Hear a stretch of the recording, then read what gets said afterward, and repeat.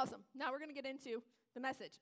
And Pastor Mike was trying to preach my message, and so I kind of considered letting him just do it because he was doing such a great job, but I had all my notes planned, so I went ahead and did it. Okay, guys, you guys need some more coffee, and Nancy, where are you? We need more coffee, encouraging people to drink it. No, but anyway, last week, Matt talked about taking your place. And that's such a huge thing because every person has a place. We talk about that all the time, but the part that really stood out to me was that my place is a part of a bigger vision. That I have a small part in a big vision. Did that stand out to you guys? Were you here? Were you awake, during last week? But anyway, he asked us this question. He said, do you know your place? And if you do, will you take it? And he gave us that picture of the stone wall. Did you see that? Can we see that? There it is. Micah, you are on it. This is awesome. And so in this stone wall, you see that every stone in here is a little unique. And that's like us. We all are a little unique. Some of us think through how to say that accurately. Some of us can carry more weight because we're a little, larger in space of personality. Some of us are very precisioned, and so we're fitting into some of those smaller spaces. But I like to dream bigger, and so when I was thinking about this, I started thinking about the Great Wall of China. You guys know what the Great Wall of China is? That long wall? I should have looked up how long it is. But it took over 300 years to build the Great Wall of China. It's pretty remarkable. And I started to think, what if some of those stones were like, yeah, my place isn't significant. I'm not going to take my place. I realize stones don't talk. This is a metaphor, guys. Come on, let's just follow with me. But what if some of those stones didn't take their place? What if a part of that wall didn't get built? Then it would no longer be the Great Wall of China that hundreds of years later people come to visit. I never visited, but some of you maybe visited that. It would just be a wall. And it kind of got me thinking, like, what if I don't take my place? Or what if this body says, hey, you know what? We're not gonna take our place. We're just kind of a smaller church, or I'm just an insignificant part. Then I'm not gonna step into that. Then what? Then what was meant to be the Great Wall of China is just a wall. It's just a wall. Some of us, when we're hearing this, that you have a place and that it's significant, that truth is kind of warring against lies that the enemy has sown in you. Lies of worthlessness. Lies that are attacking or have attacked your identity. And there's a part of you that wants to believe that. You want to believe that there's something in you, that God created you for something significant, but yet you're remembering all these lies. And I just want to stand here today to tell you that's what that is. Those are lies. Because God doesn't make insignificant things. God said man is the crown of creation. That is you. You are the crown of creation. You are his masterpiece. There is something significant he created you for. You're the work of art that he wants to put on display. But I know even hearing that, you're like, I see that in so many other people, but I don't know if that's true about me. And so we're going to bow our heads one more time, and we're going to pray against those lies. We're not going to move forward in this message and let those things have a place in this house. So, dear Jesus, we come in your name, the name that is above every lie, every attack of our identity, every lie of worthlessness, Lord God. We come and we say that those names have to submit to the name of Jesus. They have to be broken. Those things cannot speak to us in this house. I bind every single one of them, and I pray that truth would shatter lies. In Jesus' name, I pray that the name of Jesus, the truth of Jesus will shatter through those, will begin to build a foundation that taking our place will build off of. In Jesus' name, amen. Amen. So now we can get started. Sorry, if I do too much shouting, I start to lose my voice, so I apologize. But I want to talk to you today about that power of 2 to 3. It's something that we've been talking about a lot ever since the end of last year. And it's really been resonating with us and starting to permeate a lot of what we do. We talk a lot here about raising up game changers. That's the individual. That's your plan and that's your purpose. And we talk a lot, especially me, because I love this, about raising up an army. And every time I talk about an army and then I see Micah back there, or any other of you military people, and I know I'm getting ready to do an analogy, I start to realize that I don't know a whole lot of what I'm talking about, but just flow with me. All of those that you know that I'm a little off in it, just, guys, nod your head, say you're with me. Okay, we talk a lot about raising up an army, and that's all of us. That's coming together. There is significant power in an army. But what would happen if this entire church got up and we descended on the school? Jamie's a teacher. What would happen? Get out. Get out, you crazy people. What are you doing? But there's something significant about two or three. About two or three, a small group, a little militia type, a sneak attack, people that are going in and they're beginning to cut the Achilles heel off of the enemy in a place. They're not going to take them down, but they're going to start to do a little bit of damage so when the army comes in, they're better equipped to be able to handle it. Are you guys following me? Sometimes we need to go in as the power of two or three, but sometimes we look at that and we think that it's insignificant. We're like, oh, maybe there's only a couple of us. What can we really do? How many of you felt that way in whatever, in something? There's only one. It's only me. There's only a couple of us. What can I really do? Well, there's a lot that you can do. In Mark 6, it says that Jesus sent out the disciples 2 by 2. At this point, he sent out 70 people. Why didn't he send 70? 70 could do a lot more work than 2, right? Wrong. Because if 70 people descended on a town of a couple hundred people, I think they'd be noticed. It would be like, what is going on here? Hold on. Maybe that's an army coming to attack us. Let's put up our walls of defense. But when 2 people came in and they looked like travelers, and they just came and they just stayed in someone's home, and they began to preach the gospel. They began to talk about Jesus in the home of the family that they were staying in and the friends that came over to this home. All of a sudden, that family's life start to get changed. God started to do something in that family and in the friends that began to permeate the rest of the town even after those 2 left. Jesus knew what he was doing, and he knew that in Ecclesiastes 4, verses 9 through 12, it says 2 are better than 1 because they have a good return for their labor. The Bible also says that 1 can put 1,000 to flight, 2, 10,000. This isn't 1 plus 1, it's like 1 times 1. What we can do as 1 is multiplied when we come together as 2. And just think of what 3 could do. If we keep reading on, it says, if either one of them fall down, 1 can help the other up. But pity anyone who falls and has no one to help them up. Also, if 2 lie down together, they will keep warm. You better know me if you're going to lie down with me, just so you know. Just saying. But how can 1 keep warm alone? Oh, I better be dying. If I'm dying, I will accept it. But it said, though 1 may be overpowered, 2 can defend themselves.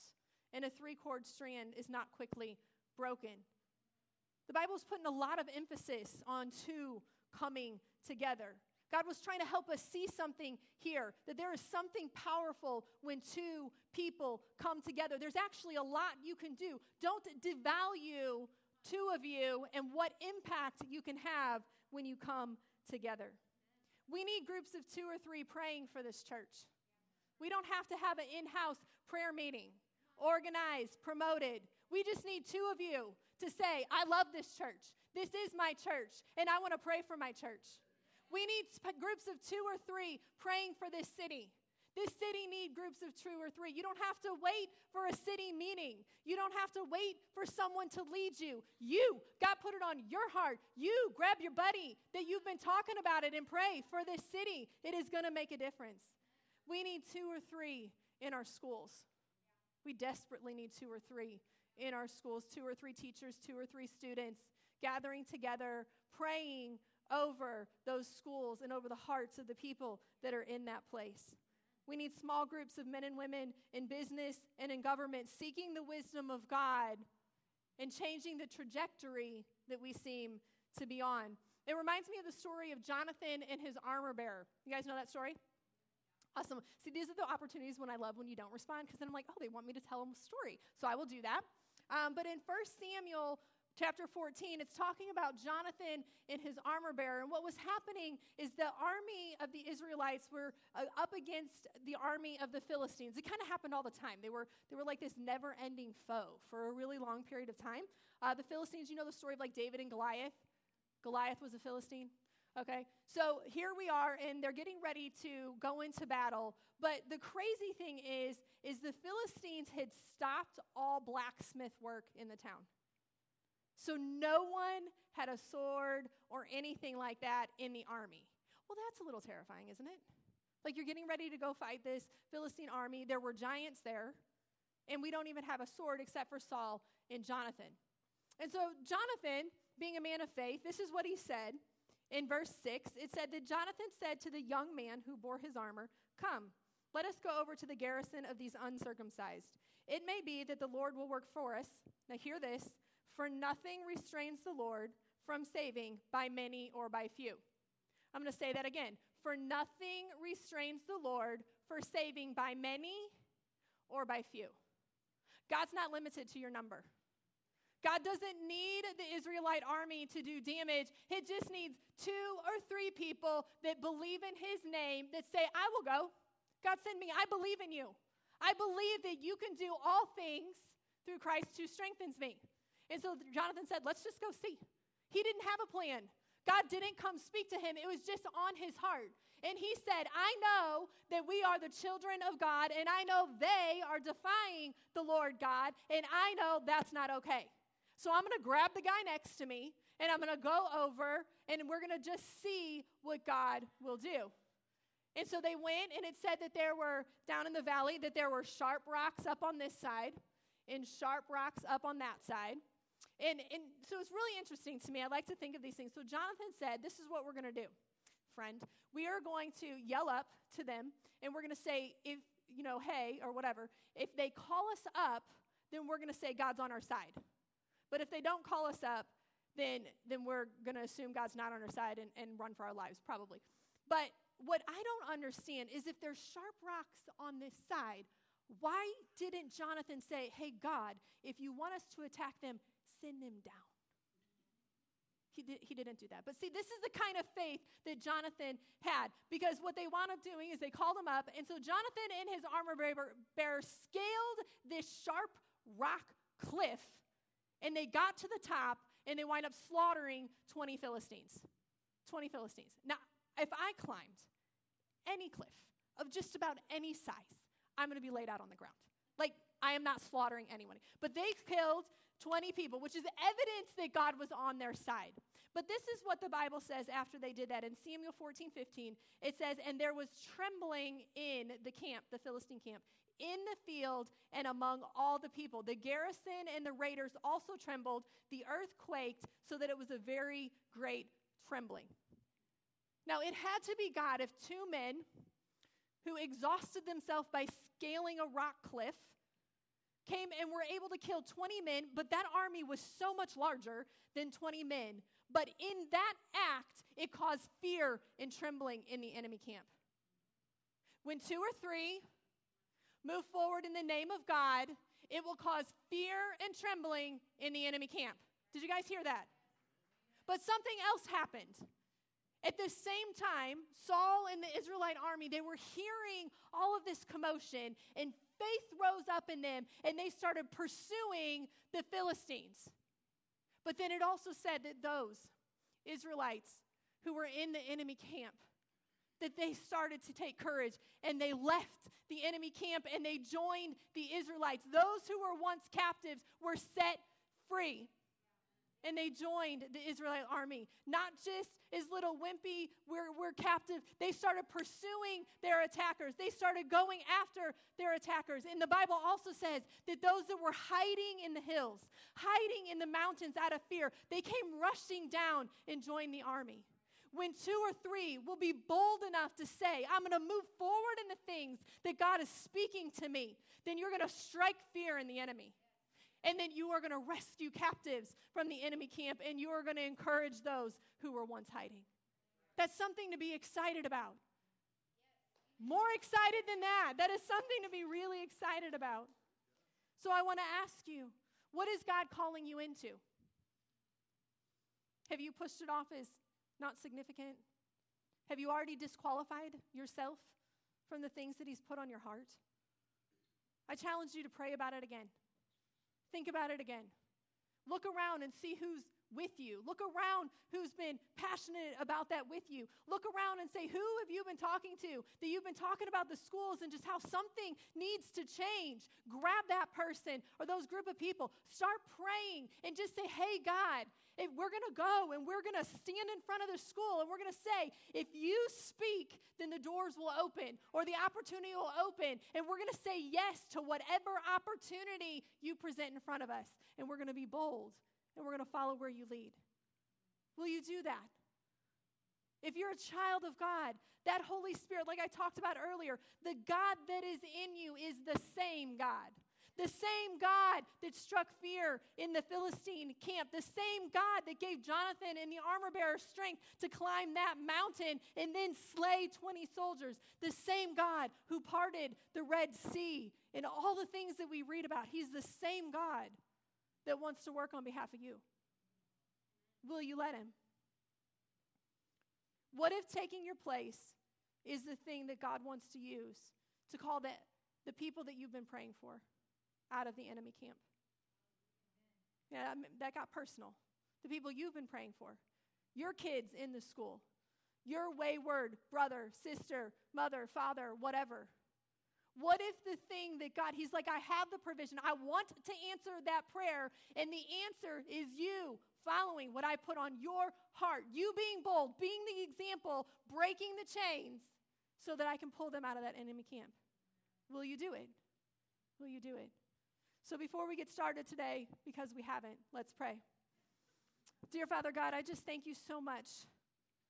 Lord, I thank you so much for who you created us to be. Lord God, we so miss so much of who you created us to be. We allow the lies of the enemy to devalue us, to cause us to shrink back.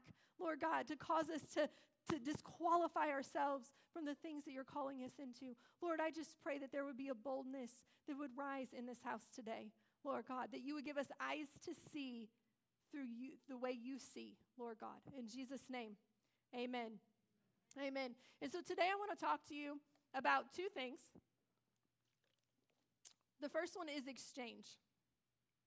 Exchange. This is the way that the power of 2 to 3 works. That has probably been the most impact in my life. And exchange is our relationship with others. It's doing life together with men and women in the body of Christ. People who are going after God that can sharpen you. Proverbs 27:17 says, as iron sharpens iron, so one man sharpens his friend. Okay, that sounds great, right? Like how many of you have used that scripture? And you're like, that's so cool, I want to be sharpened. Have you ever thought about the sharpening process? The sharpening process is not nice, and it's not comfortable. The sharpening process is friction. It causes heat. It rubs you, and it rubs things off of you. Who wants to sign up for that now? Right. But that's what the Bible says that we need. We need the type of friends that are close enough to us that are going to say things like, you have a booger in your nose and that's gross. Go get it out. Yeah, did you guys just do that? Oh, that's so awesome. No, I saw that. I see things. But you want the kind of friend that's going to say, there is something ugly in your personality. I saw that pride. I saw that sin. And I love you enough to say, that is gross. Go get it out. Yeah. Listen, if you see a booger in my nose, you better tell me. Like, I don't want to be walking around with a booger. It's embarrassing enough that you saw it. Please don't let everybody else see it, right? Like, you guys are laughing at me, but you're saying the same thing. Because I would rather my best friend tell me I have a booger in my nose, and I'm like, okay, than to come out here and get down, and then I go to the bathroom, and I'm like, everybody saw. Do I have a booger in my nose? No, anyway, I'm just joking. But we have to we talk a lot about getting planted in the house of God. Planted. We don't want to be potted. And I know you guys have probably heard this analogy, but since you won't raise your hand and tell me these things, so I'm going to tell you again. You know, Matt talks a lot about, many people come in and they're in their own pot. And they come into church and they hear the message and they hear worship and praise Jesus, and then they leave with their pot and they go throughout their week. Oh, that's right. Pots don't walk. I'm sorry. That's what you guys do. No, I'm just joking. Okay. But the Bible says, and it says in Psalms 92:12 through 14, that the righteous will flourish like a palm tree. They will grow like a cedar of Lebanon, planted in the house of the Lord. They will flourish in the courts of our God. They will still bear fruit in old age, and they will stay fresh and green. How many of you want to flourish? You don't flourish in a pot. Think about a pot. Now, I'm not a gardener, and I know Lisa Dean is in here, so please don't quiz me later. But in a pot, you can only grow as big as the pot allows. And so you're going to have a period of growing, right? And it's going to look all great. This is my pot. Like, I have a small pot, and I pour in the water, and the plant starts to grow, and I'm like, oh my gosh, this is so good. Maybe I am doing good. And then what happens is all the other things that are supposed to happen that I don't know, and that plant eventually begins to get stunted in its growth because it's limited to how far it can grow. Those roots can only go so far, and then the plant eventually cannot grow any longer. Now, maybe some of you are like, that's okay. I'm okay with medium growth. But see, what happens is if you stay in that pot long enough, eventually the roots get root bound. And then what happens is you begin to wilt and die. You don't stay the same forever. Your choice is, am I going to grow or am I going to die? God will give us a little bit of time to come in our pot. He loves us. He works with us. He leads us step by step, not jump off a cliff. Usually, every once in a while he does do that, but usually step by step. So he'll allow you to come in your little pot, and he'll allow you to get the nourishment that falls onto your thing. Because that's the other thing. In a pot, you only get the nourishment that falls into the pot. So if you're a plant in my house, not much. Not much. So you come in and you hear the message and you hear worship and you experience God. And let me just tell you, they say that when you hear something, you retain about 5%. If you write it down, it's something like 7. So that means you come in your pot and you hear your 5%, you miss 95% of all the goodness that was happening here, and you leave and you get no more nourishment until you come back, which statistically is no longer every week. It's about every 3 to 4 to 6 weeks, depending on who you are. And so you are trying to survive off that 5% all that time till you come back. But if you'll boldly come out of that pot and you'll let your roots start to touch other roots, then my 5% comes and touches Kelly, and we talk, and I get a little bit of her 5%, and then my roots come over here, and they touch Matthew, and I get some of his 5%, and then they go back there, and they start touching some of you, and then I start to get nourishment that better sustains me. Now, I'm not going to touch every root that is in here. Some of your roots I don't know that I want to touch. No, I'm just joking. Some of your roots shouldn't touch. No, I'm just joking. But they start to touch other roots. And then my plant begins to flourish. And I begin to grow. And I begin to, like this says, flourish in the house of the Lord. That's not just a nice little plant. That's a wow, look at that plant kind of word. And it says that you will grow like a cedar of Lebanon. I'm sure if I asked you, do you guys want to be growing? Or do you want to be a stagnant person where you are? Like, do you want to stay where you are and never grow in anything? Please don't raise your hand.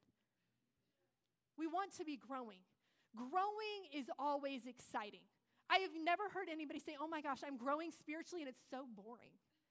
Or I'm growing in my knowledge of my job and it's just like awful. Like anytime you're talking about growth, there's an excitement. So God's saying, I want you to be growing, and we can never stop growing. I don't care if you're 95, you can still keep growing because there's more to God and more to the knowledge of him and more to his plans and purposes than we can ever sound the depths of. So let's always be growing. But this, I think, might be my favorite part. It says, and they will still bear fruit in old age. When we're planted in the house of the Lord, we're going to bear fruit our whole life. We're not going to become like that in a pot that eventually starts to wither and die, that our prime we hit max, and then we start to lose our ability to impact and to make a difference. No, we are going to grow and to flourish and to make more of an impact and more of a difference in the lives of people. Listen, the people that impact me most at my very young age are those that have went before me, those that have already done what I am in the midst of doing, those who can give me wisdom, but not just worldly wisdom, that they can say, I have been there, I have experienced it, and maybe I can't give you all of the step-by-step things you need to do, but I know that God is going to get you through because he got me through. You can't do that if you're not planted in the house of God. You can't do that if you've been out on your own, being beaten up or whatever. We need men and women who can speak to the younger generation, me included, that can say, I've been there and I've seen God move and I know he'll move for you. We need friends speaking into our life, friends that are praying for us. I heard a story of two friends. One had a dream and they were talking to their friend and they were sharing this dream. And the other one had an interpretation of that dream. She's like, I don't know. Like, this is what I think maybe that dream means.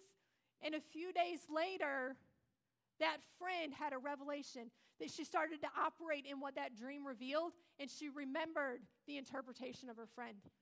And because she knew that God spoke to her, it set her free. It set her free. What would have happened if those two people would not have been planted in the house of God and they wouldn't have had that conversation? That girl could have had the dream. She could have been like, I don't know what that means. I'm just going to keep on going. And she could have stayed bound in that thing that God was trying to set her free of.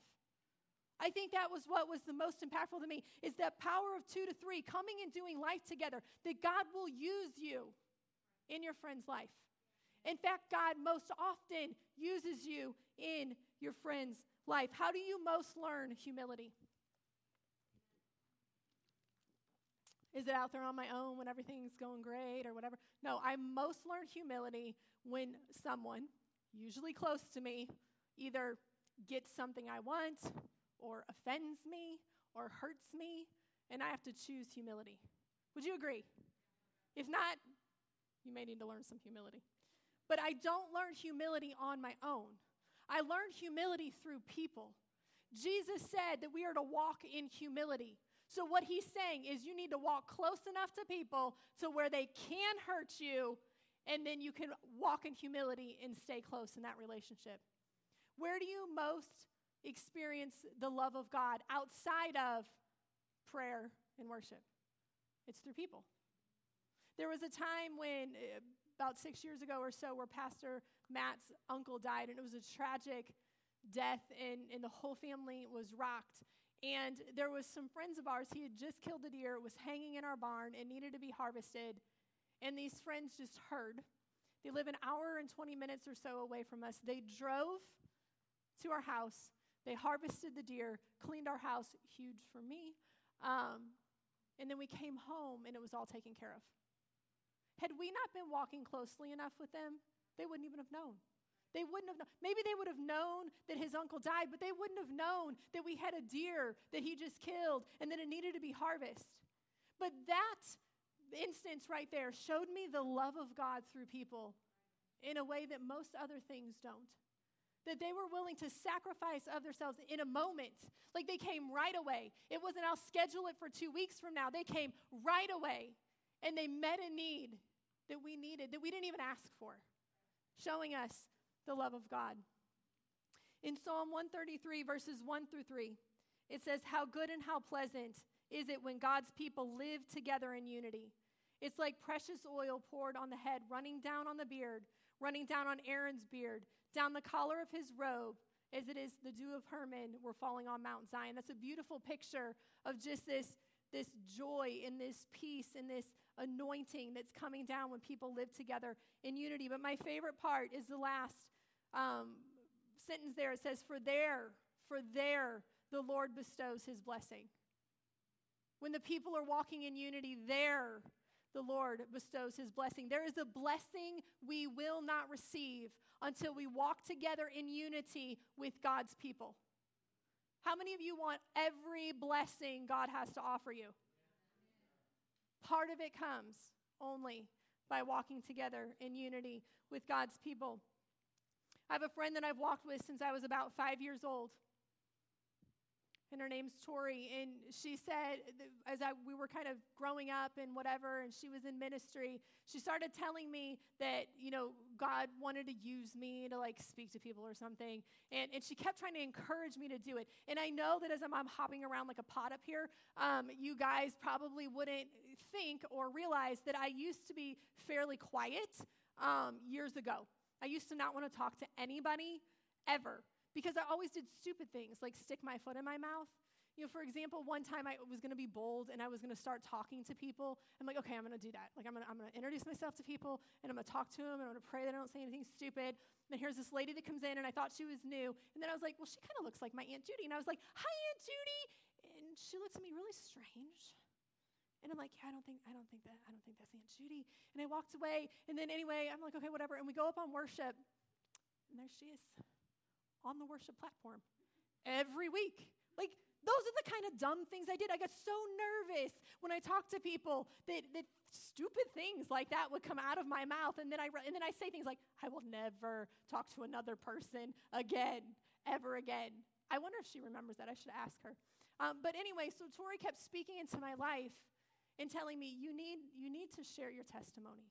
I see something in you, and you need to do that. And finally, she wrestled me down enough, and I was just so exhausted of her asking. No. Finally, I got up enough courage to stand up and give my testimony, and that was where so many things broke off of me. But if I didn't have a friend who was walking with me, that was looking through God's eyes at me, that was seeing something in me that wasn't visible to most, that was close enough in me, and then if we didn't have the kind of relationship where I trusted her enough to say, heavens, if you are going to stick me up there, then you better pray I don't call someone my Aunt Judy. But that you see something and you're going to take a risk on me. And because of that, I started to step into the place that God had for me. As a leadership team, we talk a lot about core relationships, not just really as a leadership team. I actually talk to everybody about this all the time. To the youth, they probably can nod their heads and say yes all the time, about core relationships and how impactful those people that are closest to you are. And I'm trying to kind of get past this lie that so many people believe, where they say, I'm going to let them in close to my life so I affect them, but they're not going to affect me. Not true. Absolutely not going to happen. I don't care how long you've walked with God, not going to happen. The people that are closest in your life, by God's design, are going to impact you. Yes, you'll impact them, but they will impact you. And so if you don't choose that close group of friends wisely, then you're going to become more like them. And so my question is, who are the 2 to 3 people that are closest in your life? Who are they? Let them come to your mind. If you were to instantly turn into them, would you celebrate or would you be in grief? It's a good question, right? And if you're like, oh, I don't know that I would like that. I don't know that. Then you need to do a change in your life. You need to prayerfully maybe push them out of your core. It doesn't mean they can't be your friend. It doesn't mean you can't talk to them. But they shouldn't be so close that they impact you. But you need to pray, God, who is supposed to be here? Because God has those friends designed for you to make an impact in your life. And before I wrap up that point, I just want to say this. I know that there's some in here that have been hurt. Got quiet. That have been hurt by friends. That you're like, I've done that. I tried that. And they hurt me. And it hurt bad. And because of that, I've kind of walled off. I never want to feel that pain again. And I understand that. I understand that. But what you're doing is you're holding on to unforgiveness. And what that does is it doesn't do anything to them. But it does put you in a prison. It keeps you in that pot. It keeps you in a place of stunted and limited growth. It keeps you from trusting getting out of that pot so that your roots can touch other roots again and so that people can impact your life. And I'm not trying to make what you went through seem small or not significant or valuable. It was, I'm sure, because if you are feeling that way, I'm sure it was a big deal. But is it truly a big enough deal that you're willing to wither and die on the vine for? That's what you have to ask yourself. Forgiving and letting go and getting out of that pot isn't for them. It's for you. It's 100% for you. And so I just want to challenge you. God knows what you went through. He feels the pain too. He sympathizes with you, but he loves you enough to say, but I don't want to see you stay in the pot. I don't want to see that thing be your defining moment. That thing be the thing that keeps you where you are. I don't want to see that thing be the thing that disqualifies you from you taking your place. And so I want to set you free from that prison. So I pray that you'll give it to him and you'll let him walk out the process of forgiveness in your life. Point number 2 is experience. And experience is our way of saying our relationship with God. Intimacy with our Savior. In John 4, verses 23 through 24, it says, "Yet a time is coming and is now come when true worshipers will worship the Father in spirit and in truth, for they are the kind of worshipers the Father seeks. God is spirit, and his worshipers must worship in spirit and in truth." And the part of that scripture that stuck out to me is the Father seeks. And as I was studying that part, it implies that worshipers of that kind aren't necessarily easy to find, that he has to seek them. Man, that broke my heart.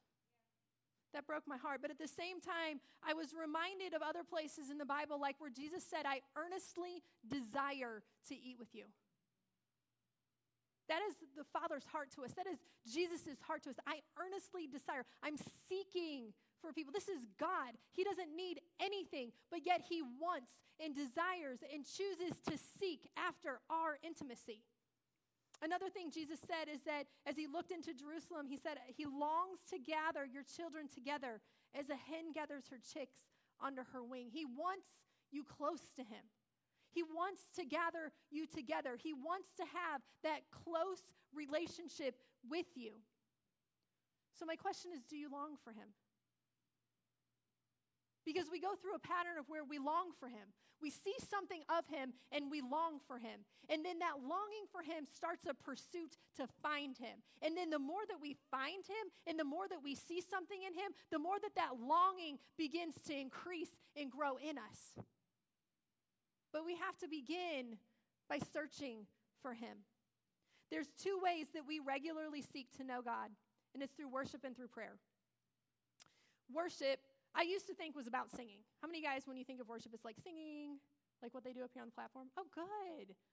Or you're just not answering me. So back years ago, that's what I thought worship was. And since I don't sing, I was like, oh, that's awful.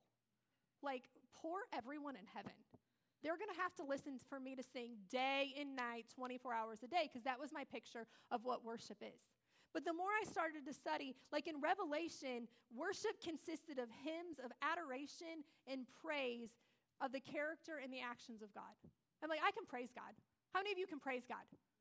You can say, God is good. Like he did something about it. How many can thank God? How many know something of his character that you're a bit in awe of? Okay, so you can worship. Psalms 100 verses 4 says, "Enter his gates with thanksgiving and his courts with praise. Give thanks to him and praise his name." Entering his gates is coming close to him. It's drawing near to him. It's worshiping him. And so when you start to thank God, when you start to praise him for who he is, you're drawing near to him. And that makes the Father happy. And that does something in you that you need. Worship in John 4, when I looked up the definition of that word, it means to bow down. And this is my favorite definition of worship. Because when we bow down, we surrender. When we get on our knees, when we bow our heart, we're saying, God, I give it to you. I give you my will. I give you my action. I give you my heart. I give you my desires. I give you everything, Lord God, and I take what you have for me. I give you my unforgiveness, and I take up your forgiveness. I give you my insecurities and those lies of worthlessness, and I take up your identity for me. When we worship, we surrender. We give God everything. And that is the kind of worshipers that the Father seeks, those who will surrender everything. We also seek God in prayer. Now, I don't mean praying at meals, which we should do, or praying at bedtime, which we should absolutely do. I'm talking about an on-fire prayer life. Like, do you guys know what I mean by on fire? Like your body is on fire. There's such a desire. It's kind of like a new love. Okay, think back to when you were first in love. You just could not stand to be away from that person. That's the way Matt was with me. Like he called me all the time. He wanted to hang out all the time. Just hearing my voice like made his whole month, right? He would never admit to any of that, but it's really the truth. But it's an on-fire prayer life where you can't wait to talk to God. You can't wait to hear what he has to say. You want to know how he feels. You want to know his desires. You so desperately want to be close to him. It's like talking to your best friend.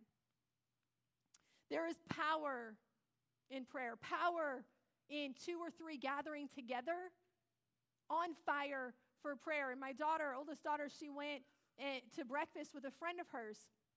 And she came home and she was telling me about it. And they were talking about their discussion. And one of the things that she said is this girl named Olivia and her friend, that they used to get together in 8th grade. And they loved God so much and wanted to see God do such a powerful work in their community that in 8th grade, they would walk the streets of Waterloo and they would pray for church unity and a revival of their generation. Okay, let me just remind you, this is 8th grade little girls that decided that 2 was not too small a number, that they knew enough of God, they were passionate enough of God, they believed in who he was, that they were saying, I'm going to go and I'm going to spend my time and I'm going to walk around the streets of Waterloo and I'm going to pray for this city. And as Bella was telling us this, I'm sitting there going, we are seeing church unity. We are seeing a revival in the younger generations. We are riding on the prayers of 2 little 8th grade girls. It blew us away. Guys, you are not as excited about that as what you should be. If 2 little 8th grade girls can hold on to that kind of faith to do something that we are seeing impact our city today, what about you? What can you do? And is your prayer life that on fire to where you believe God like that? In Acts 16, verses 25 through 26, it talks about the story of Paul and Silas. And they were thrown in prison after delivering a little girl from a demoniac spirit. And it says that they were whipped and beaten, put into the innermost part of the prison, and put in stocks and chains. Now, I've been to Israel. Promo for Israel. I've been to Israel, and I've seen the pit where Jesus was.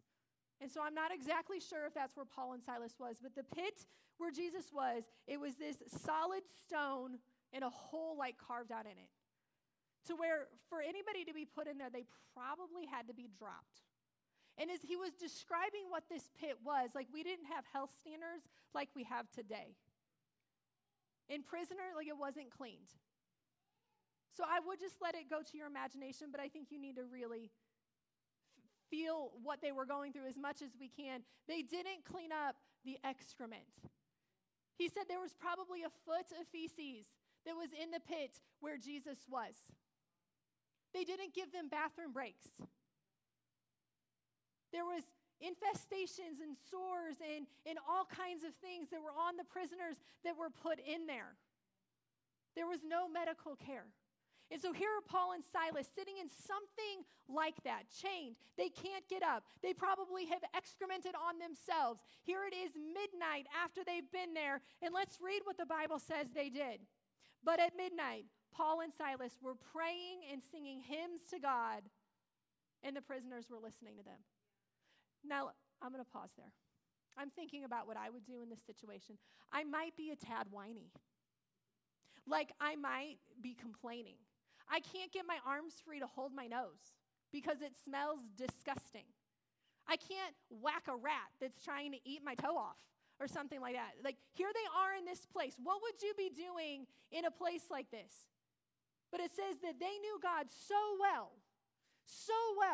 that they said, even in this place, we are going to pray and sing hymns and worship our God, because knowing him and being close to him matters more than anything else that's going on around us. But when they did, suddenly there was a great earthquake, so that the foundations of the prison were shaken, and immediately all the doors were open and everyone's chains were loosed. Sometimes our intimacy with God is needed in our darkest hours, not for us.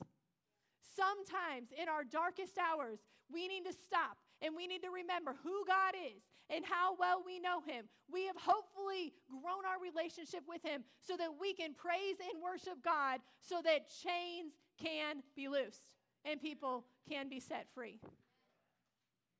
You don't act like that and respond like that when you are in a place of a dungeon if you don't know God.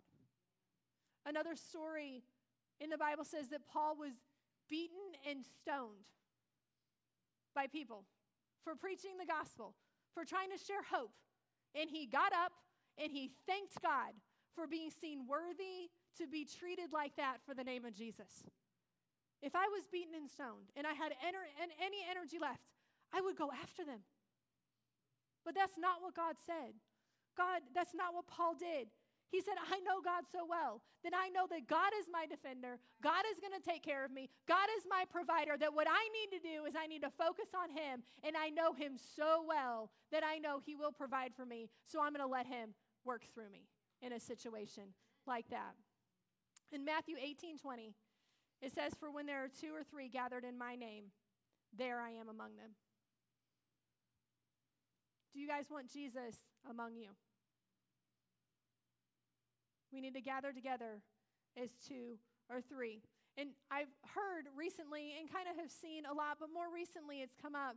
There's a lot of people that they don't really pray, or they don't really pray out loud. Like they don't really pray with their spouse or, out loud with kids or in prayer groups or whatever, that there's a fear there. And I just want to say, like, that, it is talking to God. It is a conversation. You talk all the time. I don't care how introverted you are. There is someone that you talk to all the time. Because I was that person. And when Matt got home, like all that talking had to go on him. Like he had to receive it all because I was too afraid to give it to anyone else. So I know that you talk to people. Why not God? But we're going to do an exercise, and you're going to love me for it. Turn to the person next to you and say hi. If you don't know them, introduce yourself. And now we're going to pray for them. So close your eyes, and you say out of your mouth, everyone, I'm going to be watching. Say, dear God, I pray that you would bless my new friend. I pray that they would take their place. And I come against anything that's keeping them from that. In Jesus' name, amen. Welcome, some of you. That was your first out loud prayer. Good job. But really, guys, it is that simple. It is that simple. That is what we need. People who can pray. Not lofty words. Jesus even said, the religious people, keep your lofty words. Pray in truth. Pray from your heart, and I will come and partner with you. I will come and be in the midst of you. In Ephesians 2:22, it says, and Matt talked about this last week, that in him you are also being built together into a dwelling place for God by his Spirit. As we take our place, as we come together, as we grow in our intimacy with God, as we say that I'm going to get my 2 or 3 and I'm going to allow God to build us together, the Father comes and he dwells with us. His power dwells with us. All of those great awakenings and all those things that we see were people that came together and allowed God to build them into a dwelling place to where more of his manifest presence began to build. And then from there, great impact was had. So as we close out, I want to ask you to bow your heads and close your eyes.